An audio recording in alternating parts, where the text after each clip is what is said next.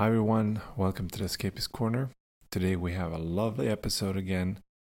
Isn't it nice? We're picking up speed with these episodes now. We are gonna meet Doug Webb. He's an HR expert. So if you're into looking for a new job or hiring people, this episode might be very interesting for you.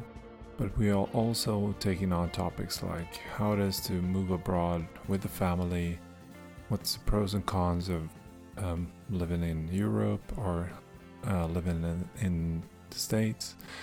There's a lot of good takeaways in this episode.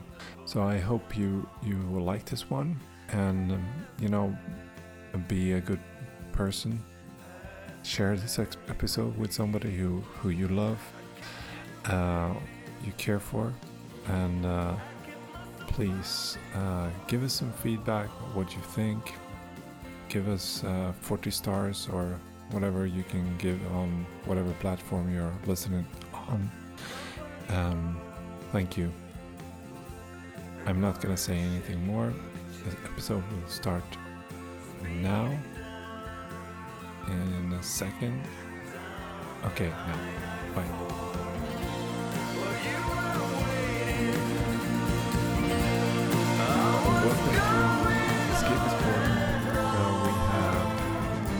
New episode, and this time it is with a lovely member of us.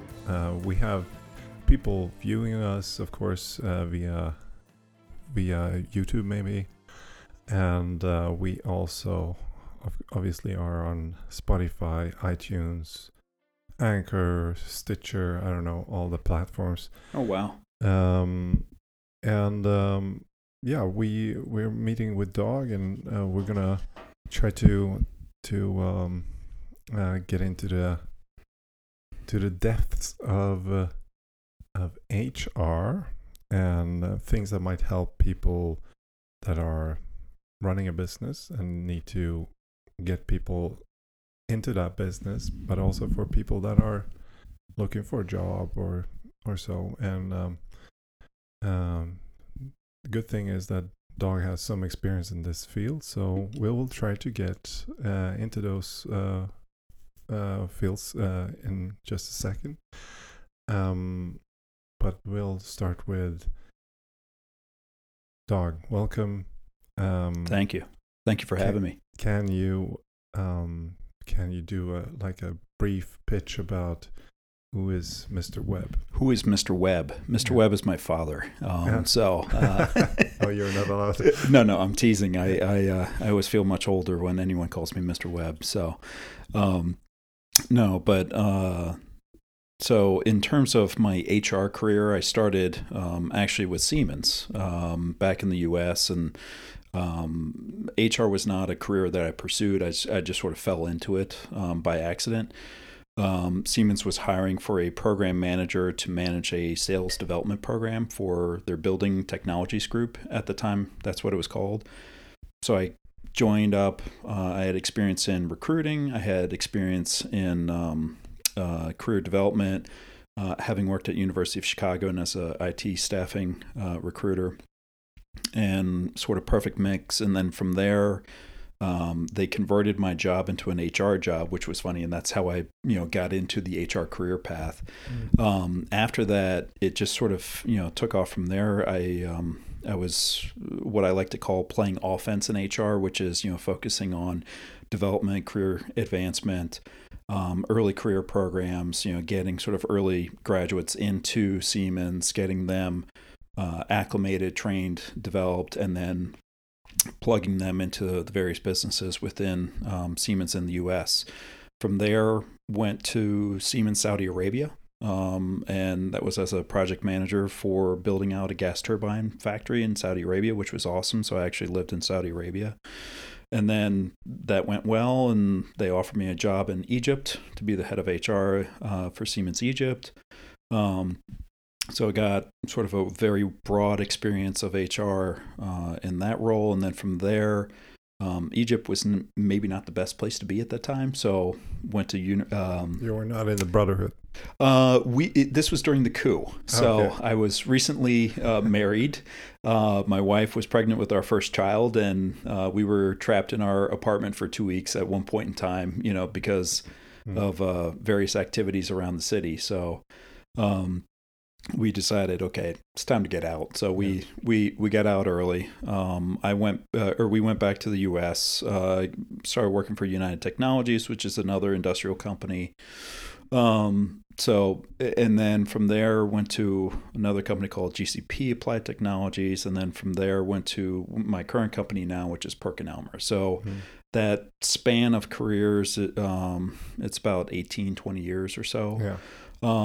Have had experience in recruiting, labor relations, what I would call traditional HR business partnering, as well as learning and development, and then comp and ben. So from an HR experience standpoint, I'm fairly well-rounded, or at least dangerous in a lot of topics, but I'm by no means a specialist in any specific one other than being an HR partner to a publicly traded company. Yeah. So Yeah, interesting. And if we go deeper than that, so you're American to start with.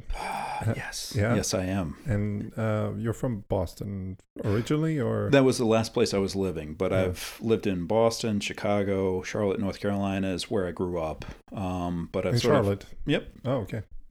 Yeah. So. By accident, I know about that place, but yeah, yeah, not many people do. No. So. Yeah, cool. So. What did you study? When? Very related to HR. I'm being sarcastic right now. My bachelor's was in math economics. All right. And then I had gotten an MBA in finance and marketing. So the funny thing is that none of that has to do with HR, except it is all it's helpful for a career in HR. So having more of a analytical background and a knowledge of finance, and how it operates within companies is incredibly helpful as an HR partner, because one of your primary partners in any business that you work in is your finance partner, and making sure that you're tied out. In a lot of companies, it's almost the same person, depending on how small it is. But the reality is that the bigger you go, you have to have some specialization. So, yeah. That's very interesting to hear.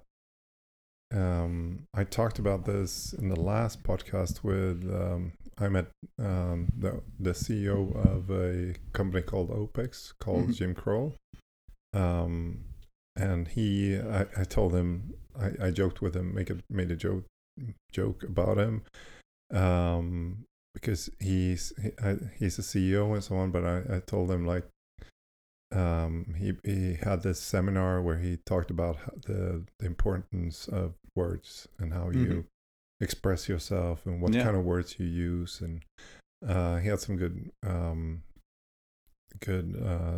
tips. I would definitely recommend to listen to that, but he has some tips on like how words are really important. But I told him, like, yeah, so you're a marketer.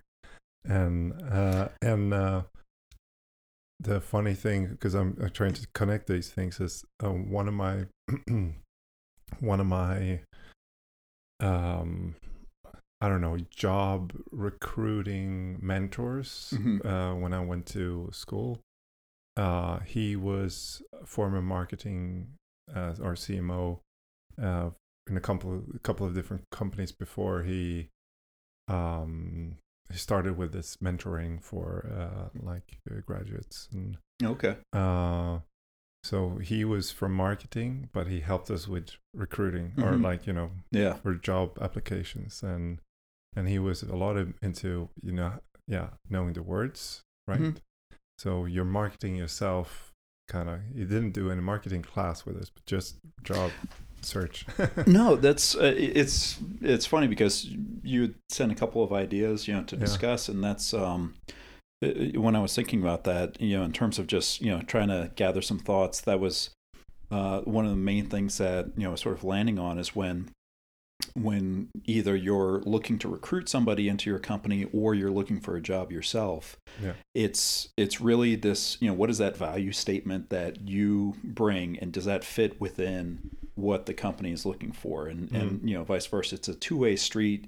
It needs to fit. It's little Lego pieces that then stack up to each other and connect, and it makes a seamless integration is what you're hoping for in that job search, either you as a candidate or as the company. And when it works and it fits well, it's great, and it's a long relationship. And it's more born out of how much have you spent thinking about ahead of time, what do you really want? Where do you want to take your career? And then how do you succinctly communicate that? Because you usually only get about 30 minutes to capture somebody's attention if you're lucky. But the reality is it's only about 3 minutes, that you have, to capture their attention. So, that's true. And I mean, we talked about this, or there's, Jim Kroll actually talked about this book called Pitch Anything by Oren Klaff. I don't know if you know that. I've heard of it. I haven't read it. I read that book years ago, and he has 2 minutes, to land $1 billion deal. That's it. So he had to know how to have a strategy to, place those, the values and everything in line. Because in 2 minutes, if he hasn't connected, he's out. You don't get the deal. Yeah. And you don't get the pitch again. And it takes a lot, you might spend months or years to get to that boardroom to be able to pitch anything. So you need to have your words carefully thought of before you go in. But very, very, very interesting that you're talking about that regarding the values and the kind of the thought out process of where you want to go. Because that's one of the key elements that we brought from the Congress we were at last weekend. So what's your vision and what's your mission? And this is nothing super new, right? But am I wrong if I say that the talk about value-driven companies is something that has been like more recent in like the last 5 years, where everyone is talking more about your value, the value base? And well, yeah, if you look at it, because through the history of employers, and sort of what they offered, if you think about it, most likely your parents, worked at the same company for a very, very long period of time. And their career advice to you is, put your head down, just keep doing what they ask you to do. Somebody will recognize your performance, and, everything will be great, and just trust that the company is doing the right thing. And the reality is that it's not always been the case. And there's been cataclysmic disasters, of certain companies where the employees, trusted that the company was headed in the right direction, and they just put their head down. They were working, and then they find themselves without a job, and with the sort of brand of this disgraced company. So with that came the pendulum swinging all the way over to the other side, which is that people don't inherently trust the companies that they're looking for, and they begin to question it. And then that's in the U.S. we talk about Gen X, Gen Y, and from a recruiting standpoint and what have you. And you had Gen X, which I'm a Gen Xer, don't trust any company, don't trust anything, so on and so forth. Gen Y is really looking for, look, I'm not going to buy into that. I'm going to question it, but I want to look for more. I want to look for something that, inspires me, where I can collaborate with like-minded individuals, where I can have a fellowship almost, It's interesting, the evolution of companies over the history of time. It's kind of you had, church and companies, and, you had your fellowship at church, and you had, companies as, a means to get paid by. But now these worlds have sort of been merging, and people are looking for, because you spend more and more time with your coworkers than anybody else, than your family even. Yeah. So that's why it's so critically important to, put out there, what do you aspire to be? What are you trying to, what are you trying to accomplish? Why are you in business?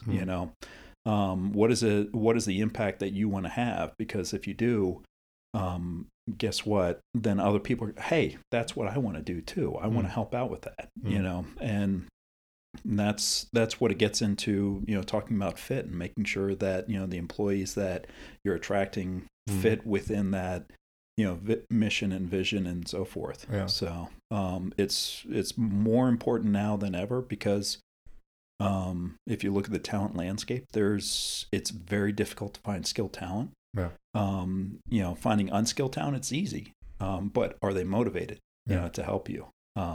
So.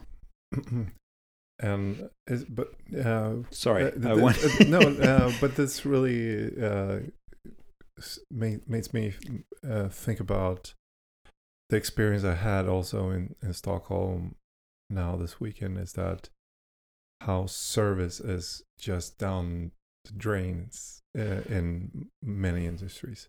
So I go to a coffee shop, and the guys in the coffee shop, they don't know how to work with the cashier. They don't know how to work to do a coffee. They don't know how to put things orderly into the shopping window, whatever. And you go to a hotel, they don't know how the booking system really works, and they don't smile at you. They don't offer you a friendly advice to, hey, can I help you? Can I do something? No, it's more like you're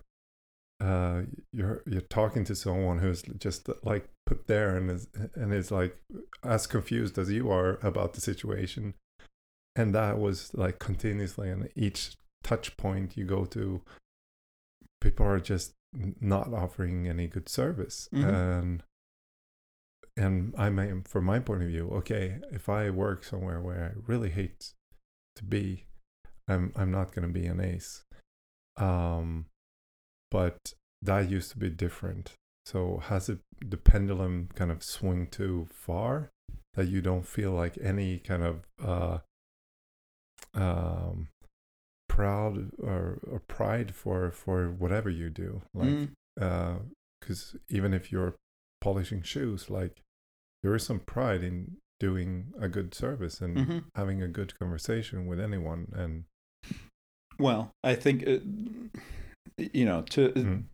based on these examples, if you think about like a coffee shop, if I go to a coffee shop and I get great service, what can I have? Smile, very engaged, very quick, efficient service, thinks ahead in terms of, oh, you're going to want this or that, and you leave, the cafe with sort of a spring in your step, you're smiling, you're happy because it was a great interaction, and you've got your coffee and you get, and that's what I wanted.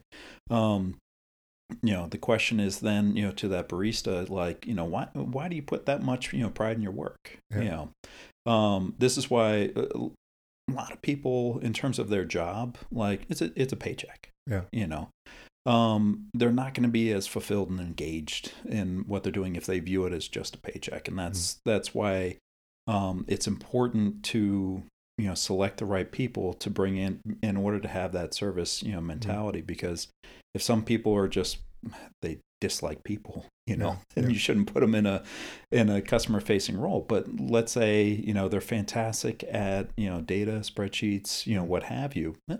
Let them do your books, and they get lost in that, and they get engaged in that, and they start, identifying opportunities for you to, oh, hey, we can actually increase our prices here and lower them here, and we'll actually, sell more, and, so forth. So, anyway, it's, my theory is that because the scarcity of talent and just labor in general. I differentiate between the two because talent is, implies some level of skill. Labor is just, sort of commoditized labor. So when you look at the scarcity of labor as a whole, and with that also talent, you're going to see that you have to rethink how your business is, and how you grow your business, because 9 times out of 10 you need people to grow your business. It's what you need, and when you hire the right people, the right fit, the right person is worth more than 5 of the wrong people. It's really that sort of powerful and exponential in terms of that impact. So my guess is these coffee shops, that's their business plan, is to be in a good location where it doesn't matter if they're giving good service or not, because people don't care. But do you think there's been any is there any difference now from like 10 years in that way, that because we were talking about Gen Y, C, and all these, maybe we can specify what those are in just one second, but is there any difference in this, just the term of, even if I'm doing something I dislike, because this is where I see like the difference between talent and somebody who is workforce, or what was the term you used? Labor. Yeah. Is that even if you're labor and we say you lack talent, then just doing, a bit harder work, meaning you might need to spend some extra time to get talented, right? But, so it's more the mindset that, I might not be the best barista, but every time I'm there, I'm just going to give my full all in. This might not be the end goal, but I'm going to do this so good that every time anyone comes in, that's like a job interview for the next position, whatever it might be. True, but do they understand that? That's the thing, is, do they understand the why? Why they should be doing that? And that's where that, if a coffee store's, vision is to ensure that, each customer is appropriately caffeinated with a delicious beverage, to send them off on their day. I can see you're already smiling with this sort of, vision statement. That's much better than, serving coffee the best that you can, because then it's like, it's tough to maintain that type of momentum unless you're sort of aspiring to something that, is above you in terms of a calling almost. And it seems hard, to do that even within, a job as like a barista. But the reality is that, so my current job, I'm a HR business partner for our global manufacturing group, in the company that I work in.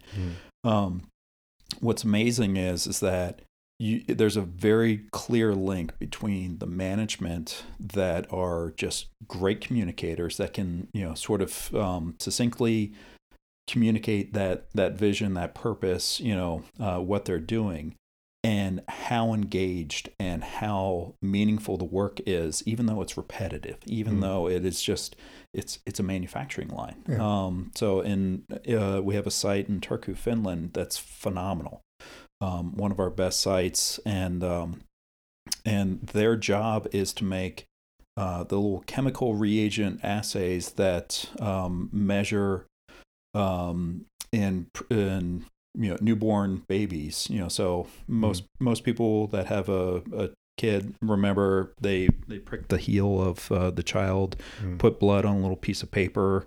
That test is ours, and it measures different types of abnormalities, disorders, what have you, that you can detect and treat early on, so it doesn't become a problem later on in life. And it's a low-cost test. It is very easy. It is non-invasive. It's all these things where you're saving lives.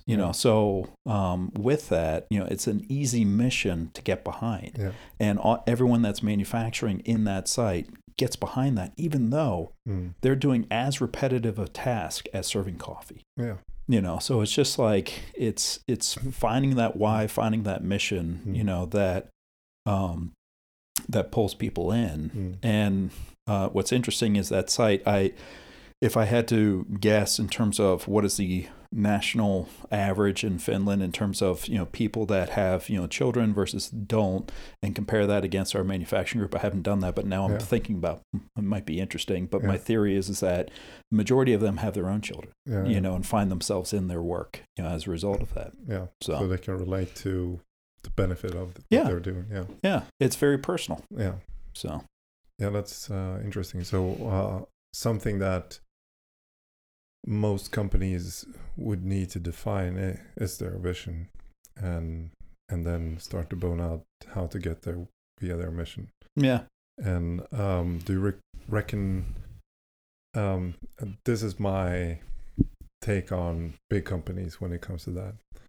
You have value, these values, right, being displayed, and because of this kind of rising tide of everyone has to follow the vision and the mission. So these companies have constructed the vision and the mission out of, I don't know if they pulled it out of thin air, or if it's really generally like, this was my granddad's, you know, dream, and it might be, but we take a company like Volkswagen, VW, and they might have like the greatest vision in the world, but they're not living by it, if that makes sense. I understand your point. Yeah. So, I can give you, so I won't name the company, but there was a company in my past where I hope I don't get sued by Volkswagen. I don't think so. No. It's your opinion. Yeah. You're entitled to that. So, but there was a company in my past where the vision, mission, you know, even the logo and the name and so forth. I was asking our CEO. It was a big town hall meeting, and I asked our CEO. I was like, "Oh, you know, this is a, you know," sort of compliment him on the vision and mission statement. And I was like, how did this come about? Because I was looking for the story, you know, behind it. And he's like, I don't know. I wrote some notes on a napkin and I gave it to our marketing guys and they spruced it up. And that was 1 month into the company. And that was a red flag for me, because I was like, And what happened was, over the course of time, I saw exactly that's how the company operated. It was just kind of like, there was things to check the box, but they didn't believe in it, and they were just chasing the dollars. They were chasing the quarter. They were chasing what Wall Street wanted them to do, and as a result, not successful. Yeah. So that's I mean, it's interesting that we have these big dinosaurs on the market, but I mean, you could argue that these companies will bite their own tail. Because of the because they might have enough cash flow profit from the past. They're big enough to sort of sustain really bad weather, so to speak. And you know, Volkswagen is a perfect case. You know, I think they spent like 8 billion euro in fines and what have you, and then they're also having to redesign everything and you know, so forth. There are some predictions out there. I can't recall his name now. The professor of NYU, he says like, these big companies are going to break down into smaller companies. Well, you're seeing it now. In fact, I mean, I look at Siemens. Siemens is, you know, signaling to the market that, you know, they're breaking apart. And you know, part of that is being driven by the market, because, you know, they're like, oh, these companies have gotten too big. They're not able to specialize in these different topics, so they're not providing enough shareholder, you know, value of return on investment. So, you know, you should really split off, you know, and then you can focus on that, because this market is really going to accelerate and this one is going to kind of stay stagnant. And anyway, people want to diversify their bets or what have you. But you're seeing that trend now in a natural selection way. United Technologies is another company I work for. They've announced that they're splitting into 3 or 4 different companies. You look at what GE's done. Diversifying risk too, right? Well, the assumption originally was, as they combined, was that they were diversifying risk. And now you look at a GE and you look at sort of, their collapse and what they're having to do to right the ship. Now they're, breaking off, business units and what have you. GE in 5 years will look drastically different. It'll be one business unit, compared to what it used to be. And so to your point, yes, these bigger companies will break down into, much smaller companies, but also the rate of tech and innovation and the ability to disrupt, well-established industries, it's quite significant. I mean, it's not difficult anymore. The business I'm in, one of the biggest threats is we have, these giant instruments that sit on a tabletop that measure very small, itty bitty compounds and elemental components and what have you. And the reality is people are building little things that attach to your iPhone. And then applying a algorithm that then, sort of reads inferences of that. So you don't need the hardware to be as precise. The software can then dial in how specific, it's reading, different things in terms of how much, paper is in this cup and, so forth. And so you've actually lowered the cost of operating that and putting it in the hands of consumers versus professionals. So if you imagine, a pharmaceutical company that have nothing but R&D, scientists, that have 2-3 PhDs, developing new drugs and what have you. Now you're creating technologies where somebody in a garage can come up with a new, pharmaceutical drug, has to still go through the same barriers, but that cost of innovation has been drastically lowered. So, this is in every field. You have this is kind of the hope on, let's say, the environmental discussion that is going on right now, is that what people don't realize is how we drastically have decreased the amount of production and how much resources, and how we have increased the amount of production on those resources. There are many different ideas or different suggestions out there, but I have like one benchmark thing is like 50 years ago or 60 years ago, there were about like 140 million cows in the US. Like 100 years ago, 140 million cows, and they were, providing food for 30 million Americans or something like that, or 100 million, I don't know. And now you have about 80 to 90 million cows providing 350 million people with food. So it's dramatically, the production has dramatically got better in every field, more or less. So there's a book called More from Less by Andrew McAfee. I think he's at MIT. He has like 2 or 3 books in this kind of topic, where he says like how innovation is driving, because it's usually you get the picture of like, innovation is this, we're just gonna deforest the entire nature or the entire globe because of innovation, because we are hungry for more. But that's not completely true. Like, we're replacing so many areas now with that were deforest are getting back, because we don't need those. We don't need to fuel our homes with wood anymore, for example. So that's a big win. But got off topic there, but that's all right.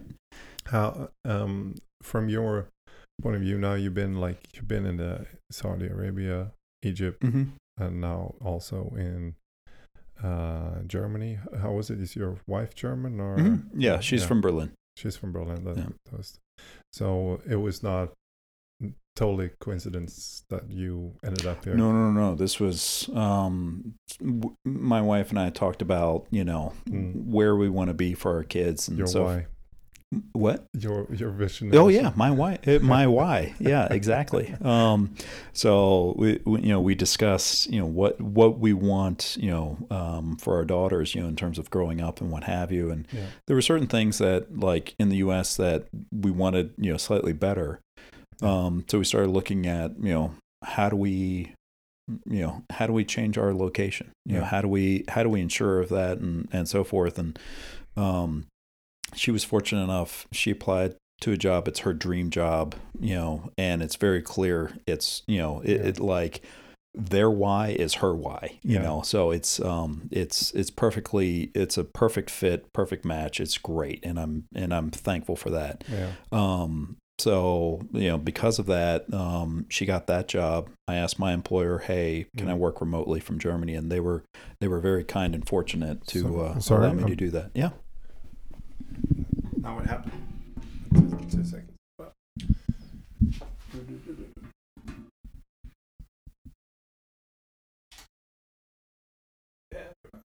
Oh.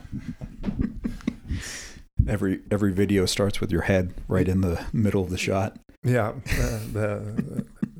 it doesn't have to, but I just like to see myself. No, no. Sorry. That's okay.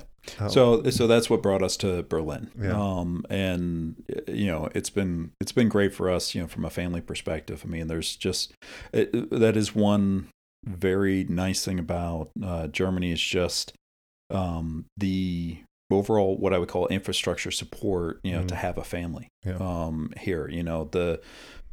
daycare is set up, how we're paying 1/10 for our daycare what we were spending in the US, which is insane. It's like in the US, you're almost kind of like, does one of us stay home?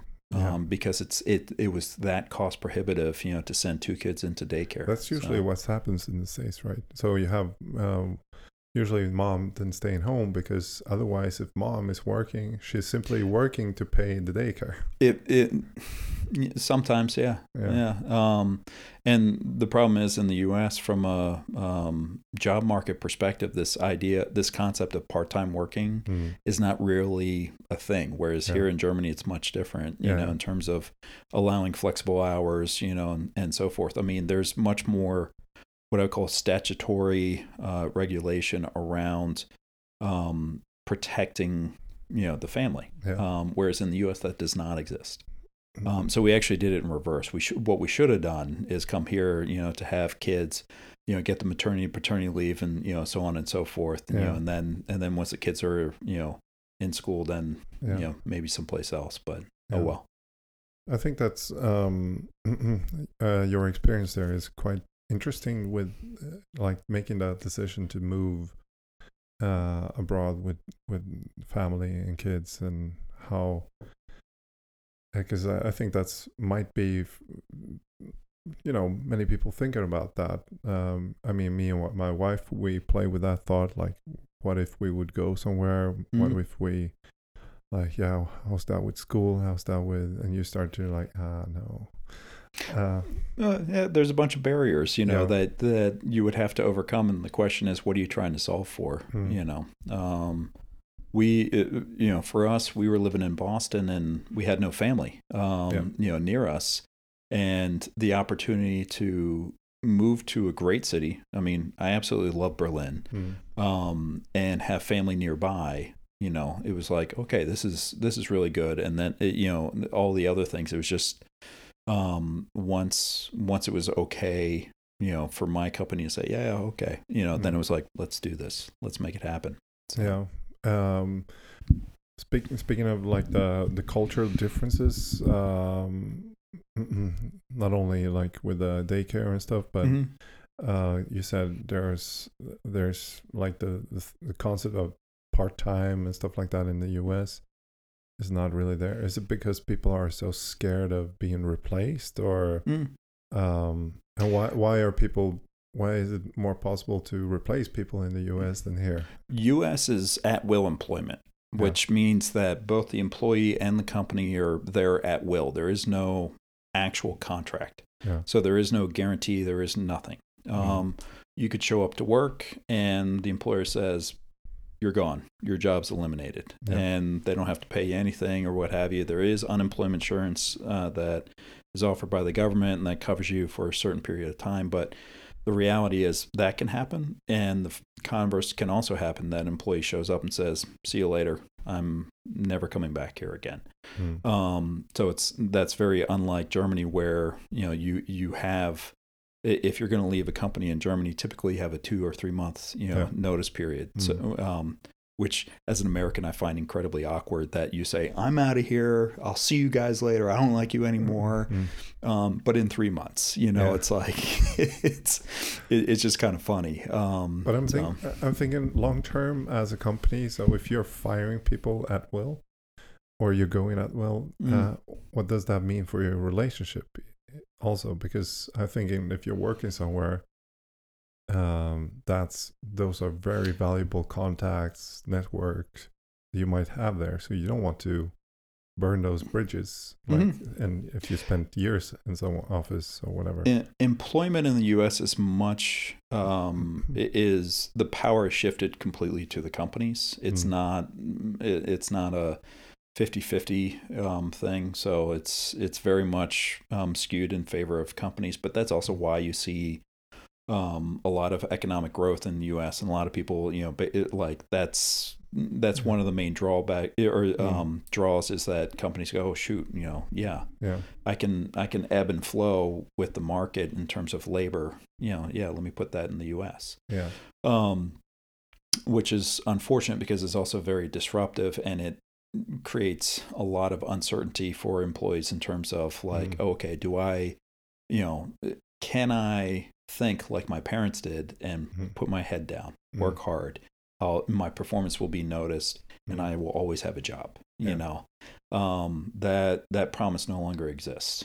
So which is unfortunate. So it's and what ends up happening is you have a lot of mistrust, as a result. So it's being in HR, it's always an unfortunate event when you have to do a restructure. So that's where you say, okay, the business has changed and we need to fundamentally adapt our cost structure, which includes how many people we have employed. And you have to work through the selection process and so forth and what have you. And it's much different in the U.S. versus other countries because in the U.S., each time you do this and restructuring the business, it's the same exercise, but it's a matter of where you're mitigating the risk. In Germany, you mitigate the risk once you announce, hey, we need to restructure, and then you're working through works council consultations, and depending on the different thresholds and what have you, you work through that with the employees to then select and so on and so forth. In the U.S., you make all those decisions in a very small group. You vet it with legal and what have you, and then you notify the employees, and you've mitigated all your risk before you told the employees. Whereas I find it much more humane, the European style, which is that you're engaging the employees in that discussion, so that way they can collectively help sort of make the best decision, given the group. And me personally, I believe you end up with better outcomes in that process than you do in the U.S. In the U.S., it's a small group of people that make command decisions about who should stay and who should go. I mean, both systems have their pros and cons. Obviously. I mean, sometimes I can see companies like in Germany, they're reluctant to employ anyone because of the risk. Right. So the growth of the companies are not going to be as exponential in that sense. I mean, there are many ways that German companies also kick people out in 1 day's notice and everything. So, and that might be a part of like the scheme, but for sure you need to have more buffer for handling those kind of crises.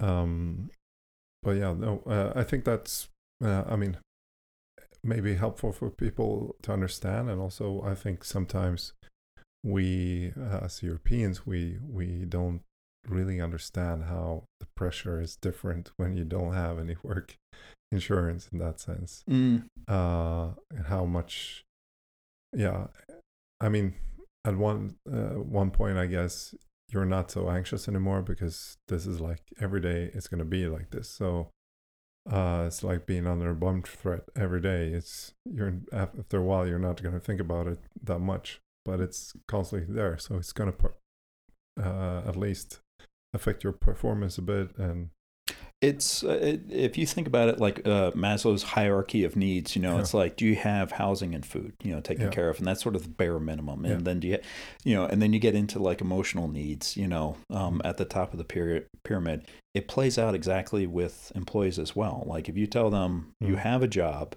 you will be paid this, and there's going to be no change to that. For the more certainty you can provide them on that base layer, the more you can then build on, the other bits and pieces, which is getting them motivated and engaged in, your mission, and moving them forward and having them find themselves in that work and showing up and, being excited, and delighting your customers. So, No, very good. So, I sent you some questions here ahead. We both had like 5 seconds to read them,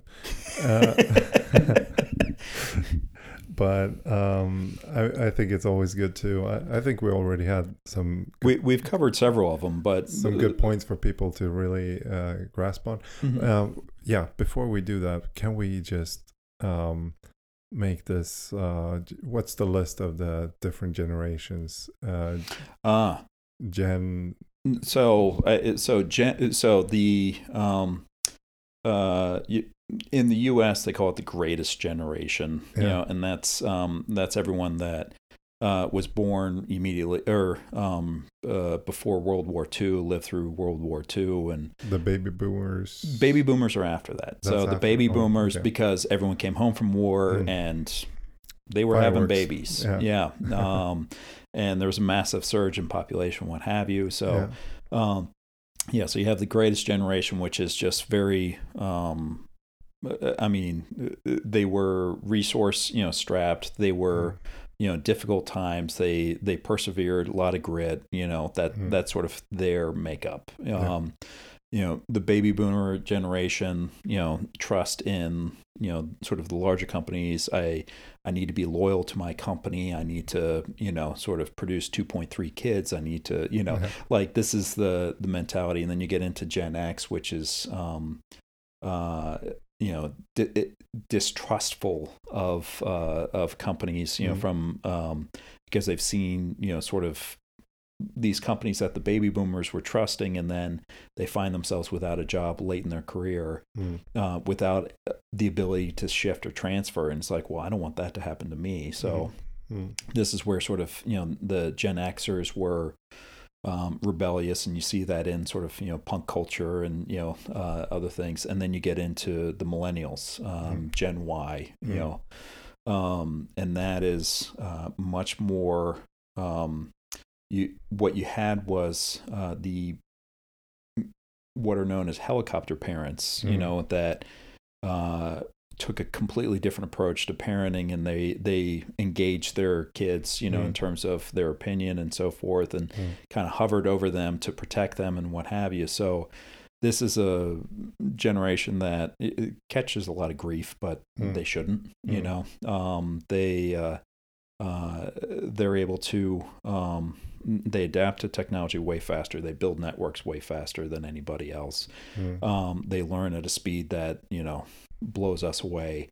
So these are all the positives, but they also refrain or shy away from very direct feedback, as well, because they weren't receiving that as they grew up, because typically both parents were working. They felt guilty about the time that they spent with their kids. So they didn't sort of provide that, very direct feedback of no, yes, this, that, and the other. And that's not a... See, many of them had more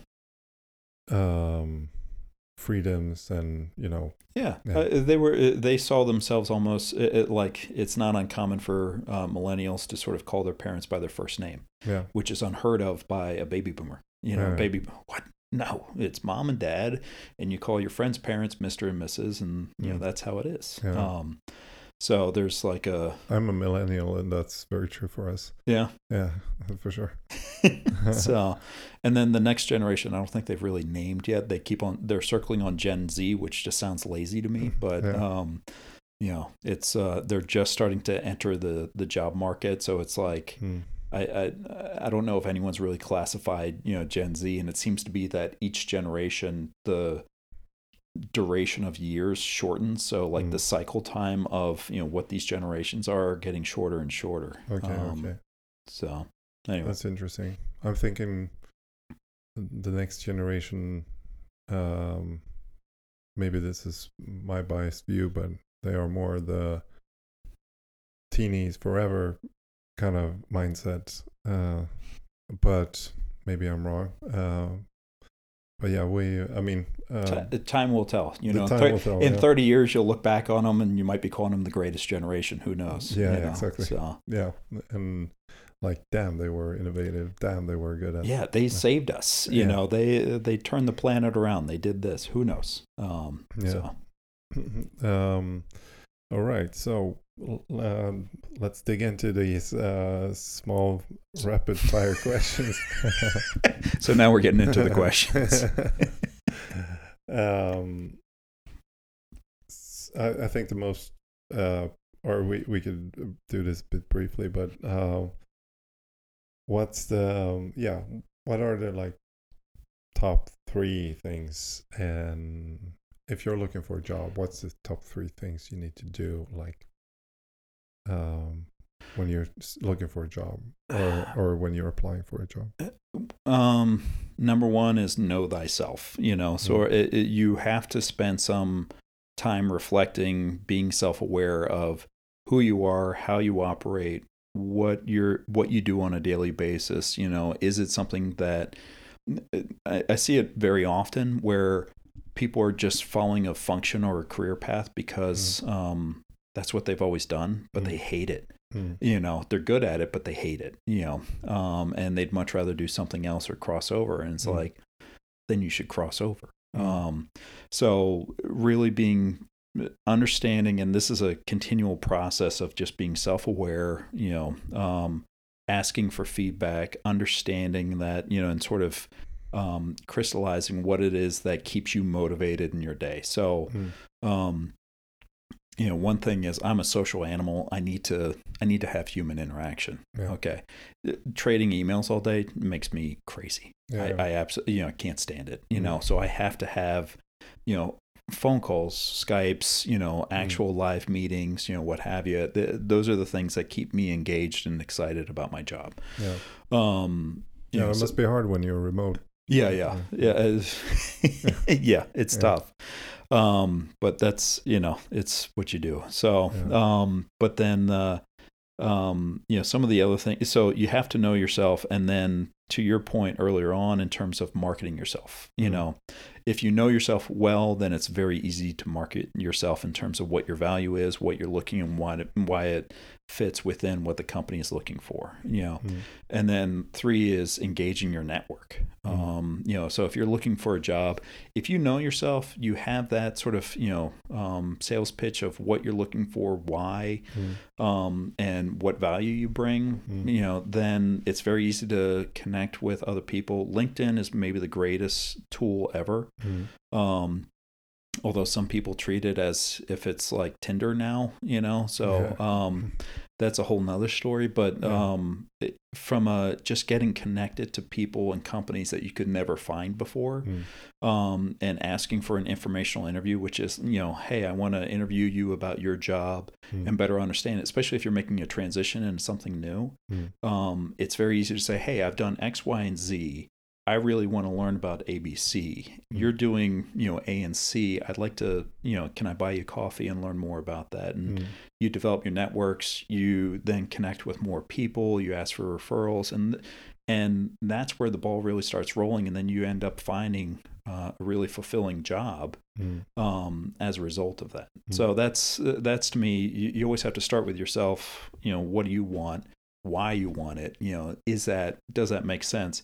And you'll tinker with that as you get feedback through the network, as you're engaging other people. They may be like, I wouldn't say that, or I would say this, or they'll be looking for this or not that, and it helps you sort of tweak that for each audience. So anyway, that would be my advice for job seekers. Yeah. So.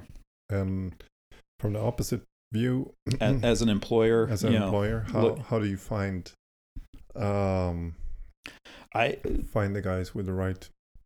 I mean, there's LinkedIn is a fantastic tool that I find, which is being able to find both active and passive job seekers. Active, you put up a job posting and they apply automatically. Passive job seekers, you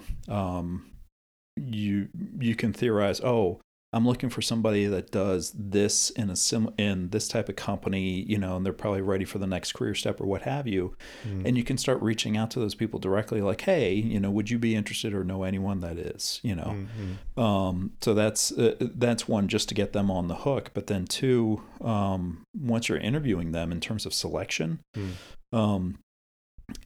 it's really making sure that your why matches their why, that they're somebody that is going to want to pull forward, with you.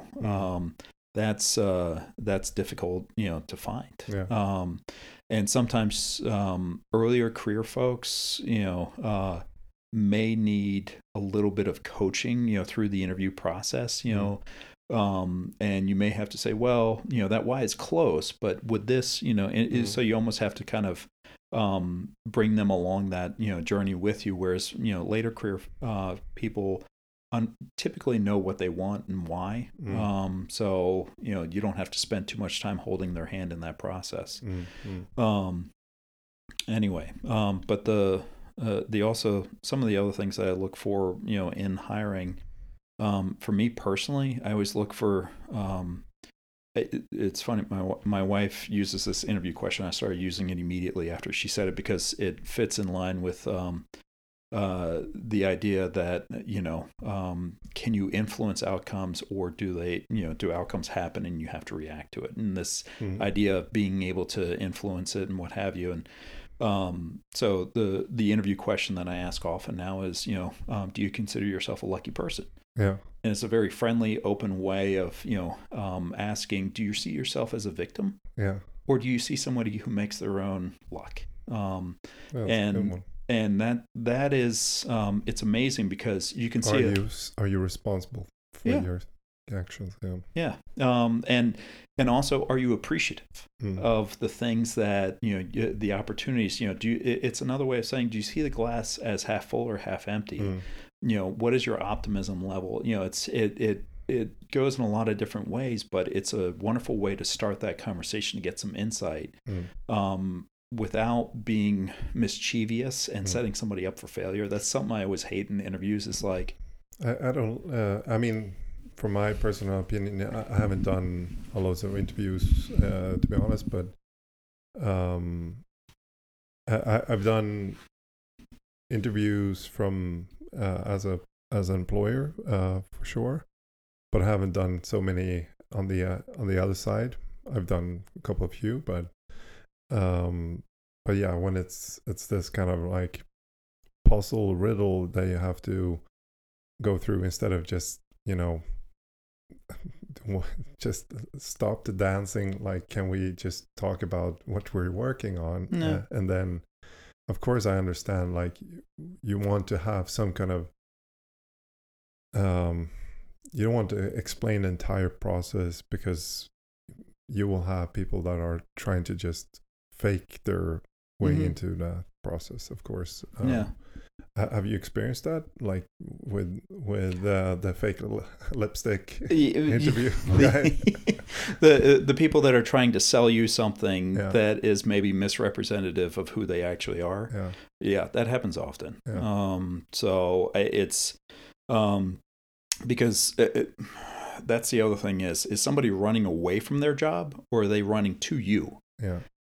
So as an employer, you want to make sure you're always getting somebody who's running to you, not running away from their current situation. And usually what I find is when somebody's trying to sell you something, it's because they're smart enough, to know their audience, but they're running away from their current job. And for me, from an HR standpoint, one of the most helpful things that I always do is just to understand the different transitions in the resume. Yeah. So if there's a gap in the resume, if they move from one company to the next, well, why'd you do that? Why'd you? And understanding the rationale, and when it doesn't make sense, if it doesn't sit well in your gut, in terms of like, yeah, that's a rational reason, to move.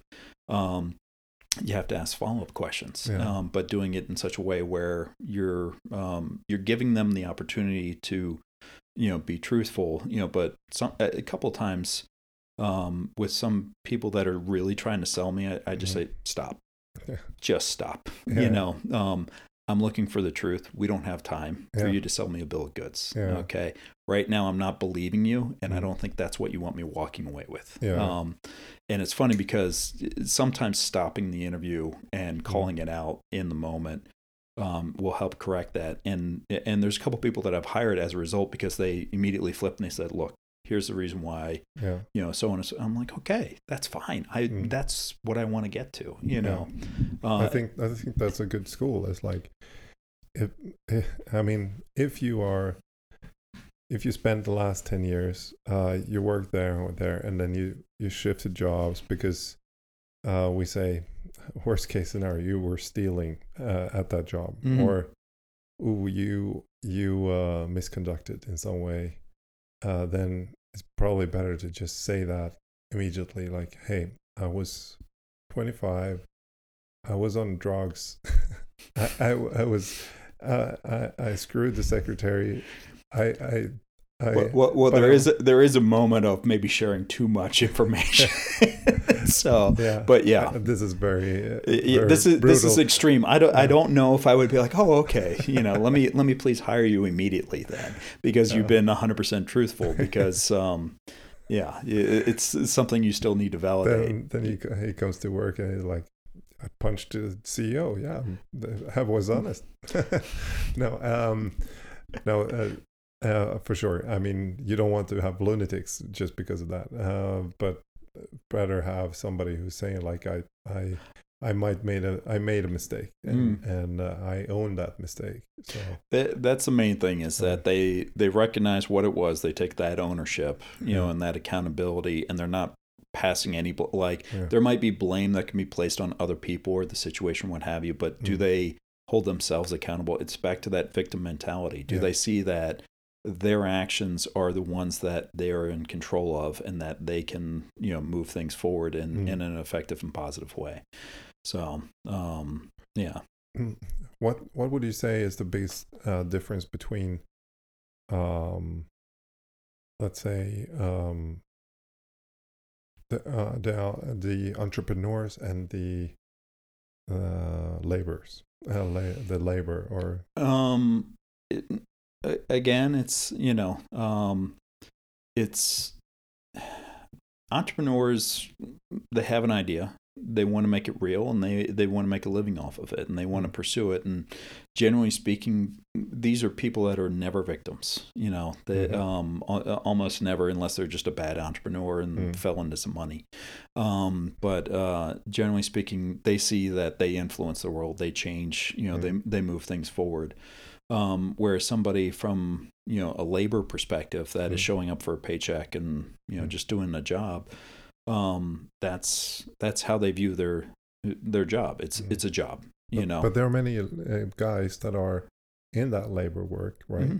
That might work for a company like yours, right? They work at a manufacturing company in Turku, and they are like, my cost might be the same. Like, I really want to, mitigate kids from growing up with some kind of severe problem, and their calling is so big, and they might say this to the CEOs or for the managers, like, hey, we should implement this change to the systems or whatever, and they say like, yeah, maybe tomorrow. We'll see. We don't like it's a good idea, but we don't have time right now. And those guys then might end up in creating their own side business where they might even consult for that company, or they may make their own machine, or whatever it might be. Yeah. So I think there's a level of what I would be trying to find the words for it, but you're content in your job, but you're not complacent, so there's, are you content? That's that engagement fulfillment aspect, and that applies to both the laborer and the entrepreneur and the CEO. It's like, are they switched on and, pulling forward? But there's a complacency aspect of, should we do more? The entrepreneur always wants to do more. The CEO always wants to do more. Or at least that's what you hope. That they want to grow, they want to build, they want to so on and so forth. To your point, the laborer that maybe doesn't want to change certain ways or do certain things because they're like, this is working. Like let's not change things, because 9 times out of 10, what they've seen is, changes, that occur, and then they, it's like it doesn't take root, and then they're like, well, why buy into the next one? And then, so those are differences that I would see, but you know who those are, and it's pretty easy to identify. So anyway, yeah. Very. I could probably keep on going all day here, because I have a lot of things going through my mind, but yeah, that's why I enjoy doing this format. It's kind of like the podcast format. I don't know if I like the video format. I usually have very bad hairstyle in the videos. But you stopped wearing hats. I made mention of the fact that I always saw you in a hat or a beanie, and then you stopped wearing them altogether. So, So. Yeah, it's there's no plan behind that. It's just it just happens. However, I would like to thank you for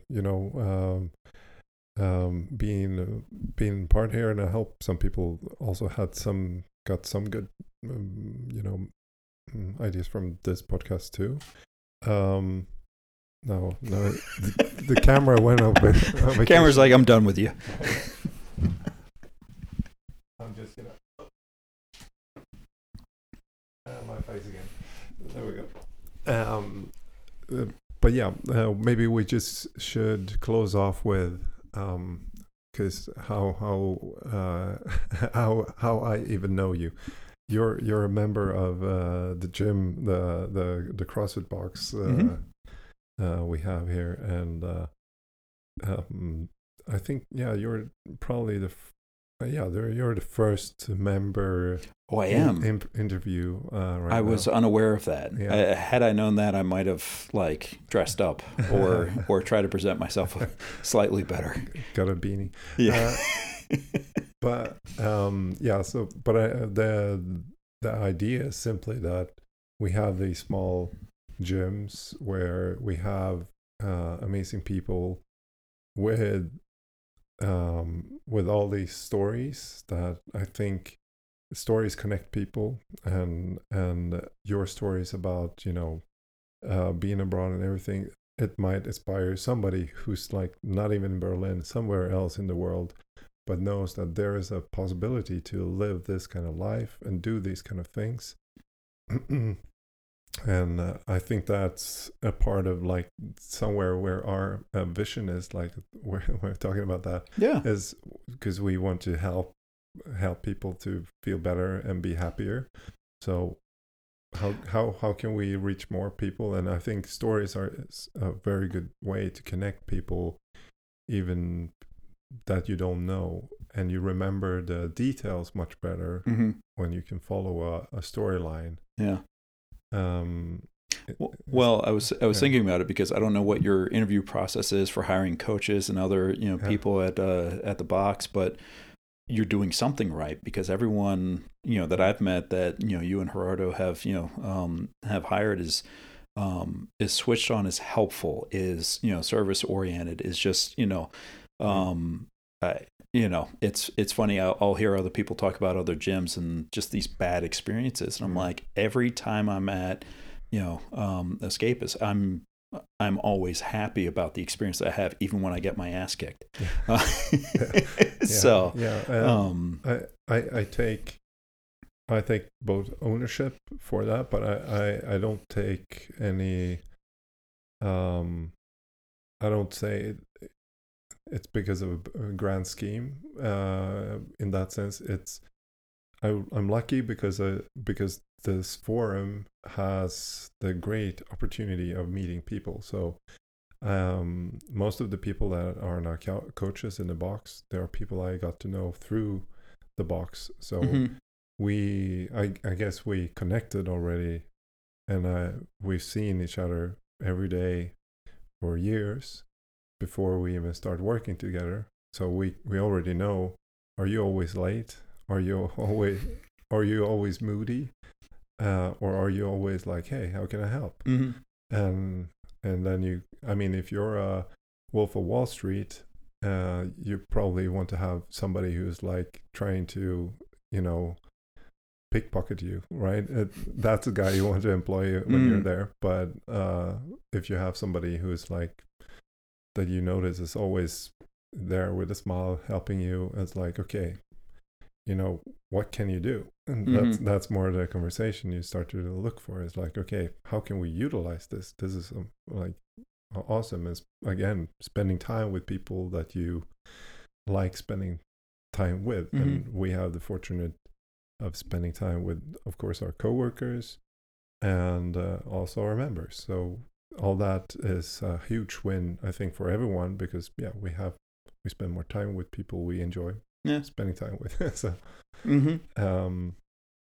but I'm super grateful for you participating, sharing your knowledge, and no, thanks for having me. This was fun. I hope this inspires some of our members also to join. We are actually right now located in a hotel that belongs to one of our members. So it's called Pension Peters. If you are looking for somewhere to stay in Berlin, you can use the coupon. No, we don't have any coupons, but you should definitely stay here. They are they've been here for a pretty long while. They're doing something good, and they made it possible for us to lend this room. There is actually a bed here. You can't see it on the camera. So anyone else considering to do a podcast with Ricard should not be creeped out by the fact that he brings you to a hotel room. Nothing funny happens. It's okay. It's safe. There's windows. Everything's good. You're allowed to keep your shirts on. So it's okay. Thanks you, Doug. We'll see you later in the week. All right. Sounds good. Thanks, Ricard.